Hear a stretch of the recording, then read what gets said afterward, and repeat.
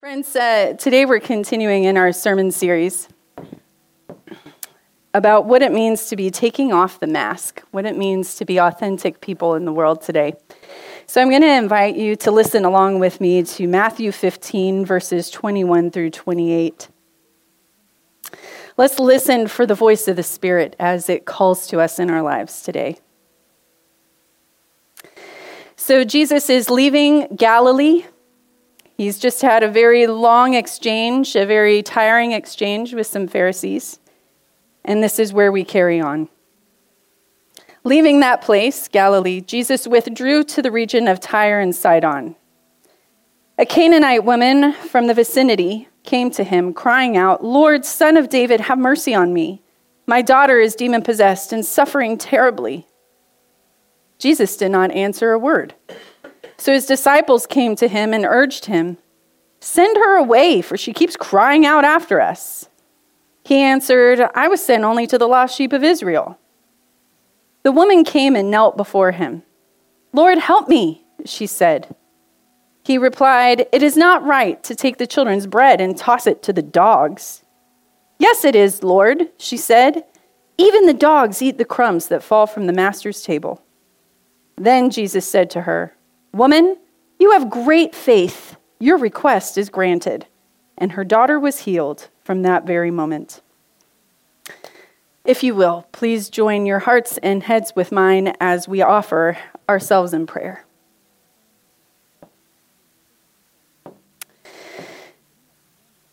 God, as we consider what it means to be your people, as we open our hearts into the fullness of your presence, we pray that you will interrupt our lives in ways that are meaningful, in ways that grab our attention. So often we know, God, that you are moving and you are active in our lives and in the world around us, and yet we miss it because we're distracted, because we're worried, because we're too busy doing other things. They might be good things, but they're not things that are preoccupied with you. We pray, God, that you will please give us an uninterrupted moment with you now, that we might hear your truth. Even though we are imperfect, even though we don't always get it right, we know that your Spirit is capable and willing, and that it does continue to speak into the hearts of us and all of your people around the world. Help us to take courage and to go forward, listening for you in the obvious ways and the quiet ways. In Jesus' name we pray. Amen. So if you think that Jesus isn't being the nicest version of himself in our scripture passage for this morning, then I've got news for you. You're right. Whenever someone is talking with me about Jesus and says something along the lines of, "Yeah, but Jesus was God, wasn't he?" Meaning that because Jesus shares in God's nature, that somehow means that Jesus' humanity was less present or less significant or less shaping to his life. Whenever someone says something like that to me, I nearly always point them to this passage. Because this passage in Scripture does not make any sense unless we understand and remember that Jesus was 100% human. In the Christian church, we believe that Jesus is without sin, which I also believe is true. And so as a result, we all too often skip over the facts of his humanity as they are reflected in Scripture, because we conflate sinfulness with the human state, which isn't necessarily right. After all, Jesus was totally human, bound by the needs and the limits of his humanity. Food and drink and friendship were all deeply important to him. That's how he got the reputation of being a glutton and a drunkard and a party animal. Just read the book of John. We know he has a sense of humor, lest you forget that whole thing about the speck in your own eye or like the plank in your neighbor's eye. No preacher who tries to get that metaphor off in a serious tone is going to gain any sort of following that lasts for centuries, right? He had a sense of humor.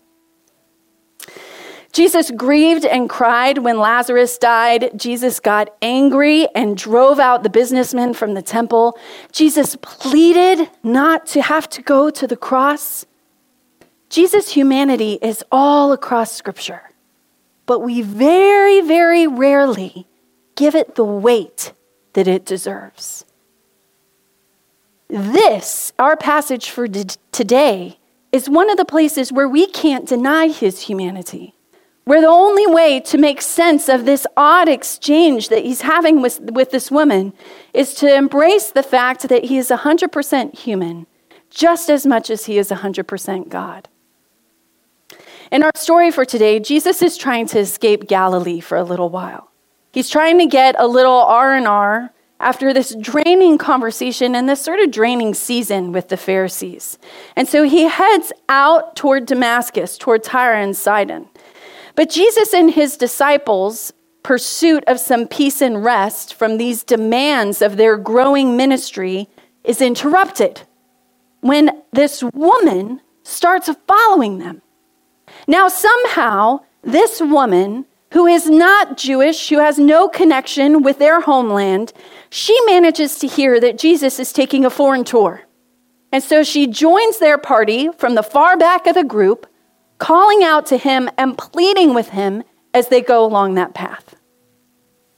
Now, this woman is described as a Canaanite woman in the book of Matthew, which is interesting because the Canaanites are no longer a people group by the time we get to first century Palestine. In the book of Mark, that has the same story, she's described as a Syrophoenician woman, which would have meant that she was a resident of Phoenicia in the region of Syria that was under Roman control. Now, none of that matters. Whether she was the descendant of a Canaanite or a Syrophoenician, her address isn't what they are trying to communicate in Scripture right now. What Matthew is trying to point out is that this woman is not one of them. She's a different race, a Gentile race, and she was a Gentile from which the Jewish people had had a long-standing historical beef. Well, that's why they were referring to her as a Canaanite, to draw up this biblical image of how the Canaanites, the people of Canaan and the people of Israel, have always fought over that same land. The point of this is that culturally, there is no possible way that Jesus can interact with this woman without appearing to become compromised.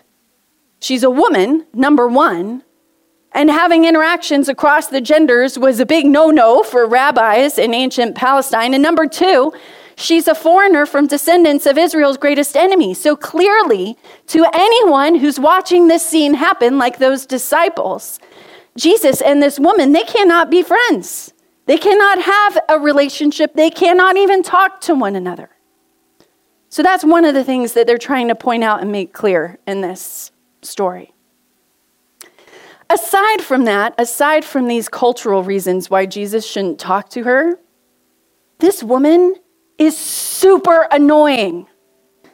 Here they are, they're trying to get away for a bit, they're minding their own business as they go along the road, and this woman has been following them for miles, calling out, begging, relentless. Scripture says that Jesus is ignoring her, but it's the disciples who have had enough of her. And they ask Jesus to send her away before she ruins their whole retreat. This is what I do love about Jesus, though. You can tell that he's tired and irritable because Jesus answers them as he always answers them when they ask for him to do the thing that they don't want to do. Like, remember when the 5,000 were there, or the 10,000, and they're like, Jesus, you need to feed all these people. And he's like, you feed all the people, right? He has this sort of like back and forth with them. He does the exact same thing here. Jesus answers them in that same way that he always answers when they won't do the thing that they need to do, where he says, I've got my hands full dealing with all these sheep of Israel. You guys are making it so hard that I'm not going to deal with her. I have enough with you, right? So that gives this woman, this little bickering that's going on between Jesus and the disciples, that gives this woman just enough time to rush up to him and to get to her feet and then to beg, saying, Master, help me. Here's how Eugene Peterson translates this next part. He says, Jesus replies to her begging, saying, it's not right to take bread out of children's mouths and throw it to dogs. But she was quick, and she said, Master, but beggar dogs do get scraps from the master's table. To which Jesus gave in, saying, "Oh, woman, your faith is something else. What you want is what you get." And right then, her daughter became well. I also just want to remind you, sometimes it can feel harsh when we hear Jesus address women as like, "Oh, woman." That's also how he addresses his mom, right? It's one of the things that's not a diminishment. We don't know exactly how it was conveyed in ancient times, but there is some endearment there. So she goes from being the most annoying woman ever to then being addressed in the same way that he addressed his mother. Now, when we think about this scripture, right, and we think about it is not right to take bread out of children's mouths and throw it to the dogs. If you heard Jesus in that moment call this woman a dog, you are correct. That is what he did. And there are dozens of different ways that commentators have evaluated this statement over the years, with many of them, and many of them men, trying to explain how Jesus' derogatory statement to her was somehow not actually derogatory, or if it was derogatory, at least it was excusable. But in the last 20 years of scholarship, we've seen that really there is no getting around this. That right here, Jesus is flat out being rude. Dogs were unclean creatures in Jewish culture, which is why Jewish people would refer to the Gentiles as dogs at times. You see that elsewhere throughout the Gospels as well. In ancient times, as we can still find today in much of the developing world, dogs were not considered to be these cute domestic pets. They were considered to be these wild scavengers that were loose on the streets. So calling someone a dog would be similar to like someone from New York calling someone a rat, right? Rats were like these scavengers, these sort of pests. What are the things that suck your blood? What's the word I'm going for? Parasites. Yeah. They're these people that just like take and take. They're not good. You don't want to be around them. So that is what they're meaning when they refer to the Gentiles as dogs. So if Jesus doesn't mean this comment as a really sick burn to this woman, then what he did mean, at least, was to honor this cultural divide between the Jews and the Gentiles. What I'm trying to say is that this comment maintains the status quo between these ancient tribes, keeping them distant from one another and believing that one people group is more valuable than the other people group. But then as Eugene Peterson translates, and as Jesus will eventually admit, this woman is quick. Do you guys hear music? Is that just me? Yeah, no, Kay hears it too. It's coming out. You guys can't hear it, but I can.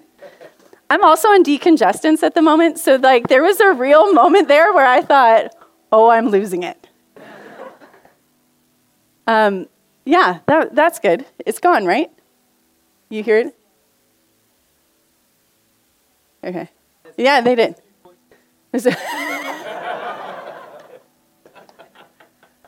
Thank you, Andy Lower. Where was I? Okay. So as Eugene Peterson really points out, and as Jesus does admit, this woman is quick-witted. She picks up right faster than you would imagine anyone being able to come back to the Son of God, right? And so there's a commentator named Mitzi Smith, and she says this. She says, it appears that in antiquity, Greeks and other Gentiles had a more familiar relationship with household pets, particularly with dogs, than did the average Jewish person. The ancient Greeks may have been more likely to have dogs as endeared household pets that they fed under the table than would have been the case in Jewish households. And so this cultural difference might explain this woman's response. Here's how she interprets it. Yes, even the dogs eat the crumbs that fall from the master's table. The Canaanite woman's cultural context is different from Jesus' cultural context. And what she's saying is that they allow their pets to be fed while the children are being fed. One can feed the children and feed the pets too, is what she's saying. And so what Mitzi Smith is saying is that it's their cross-cultural interpretation of the same sentiment that brings about healing and peace for her, but also for the others that are there. Jesus responds, "Oh, woman, your faith is something else. What you want is what you get." And there's something about that last line that I love because it's ambiguous. It sounds like Jesus is agreeing to heal her daughter, which he does. But it also sounds like it's just a statement of what's true about her character. Like he's just being observant, right? What she wants, she does get. No one's going to stop her from getting it, because she is persistent as all get out. And this is what I loved Mitzi Smith saying. She said, perhaps faith engenders persistence, or maybe persistence feeds faith.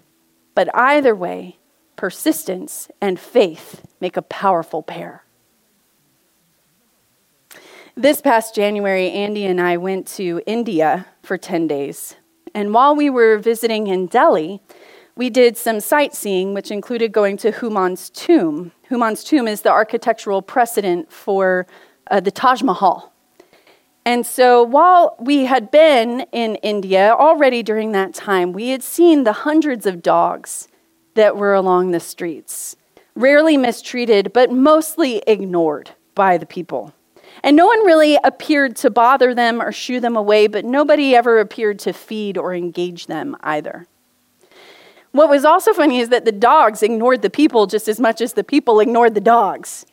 These dogs wandered around with all of us at Humayun's tomb, walking around the walls, scavenging, sometimes playing, sometimes lying in the shade of some trees, not showing any interest in all of the people there, not the locals, not the tourists.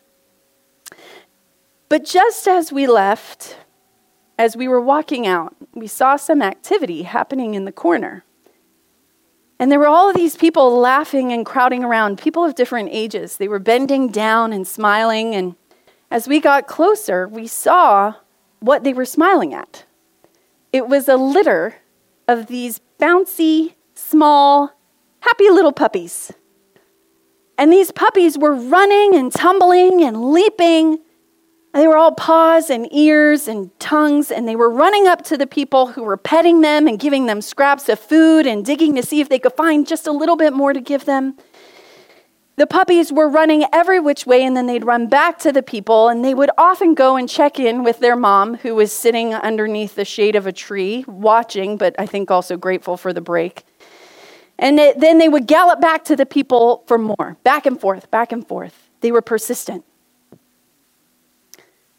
And there's something that's always struck me about this line that Jesus says to the woman, because the word that he used for dogs is actually the word for little dogs, for baby dogs, for puppies.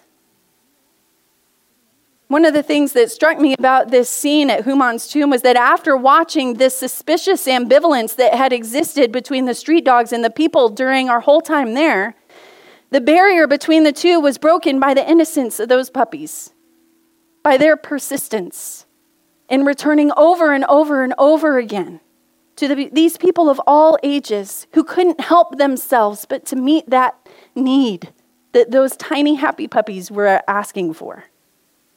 That persistent innocence was irresistible to the people who couldn't help themselves but responding with smiles and joy. And it wasn't something that mama stopped, that mom dog who was sitting there under the shade.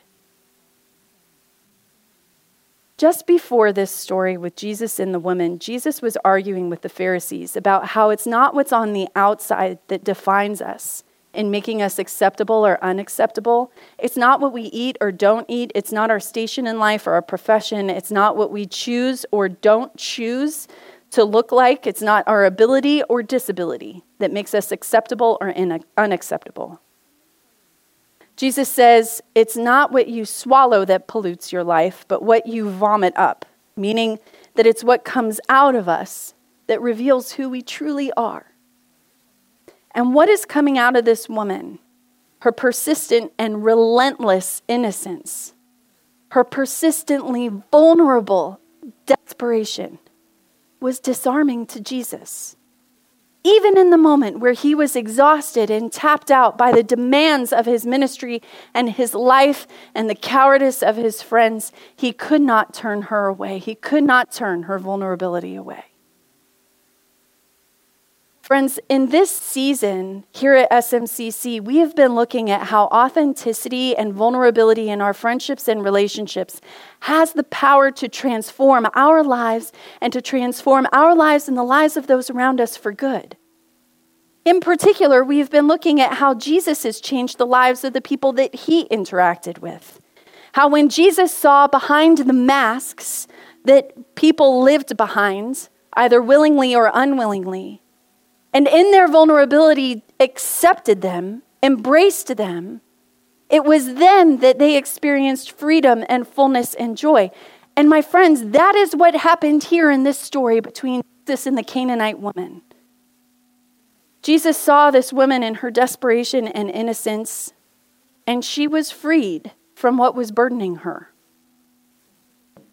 But she wasn't the only one who experienced fullness of life from being honestly seen. Who else did?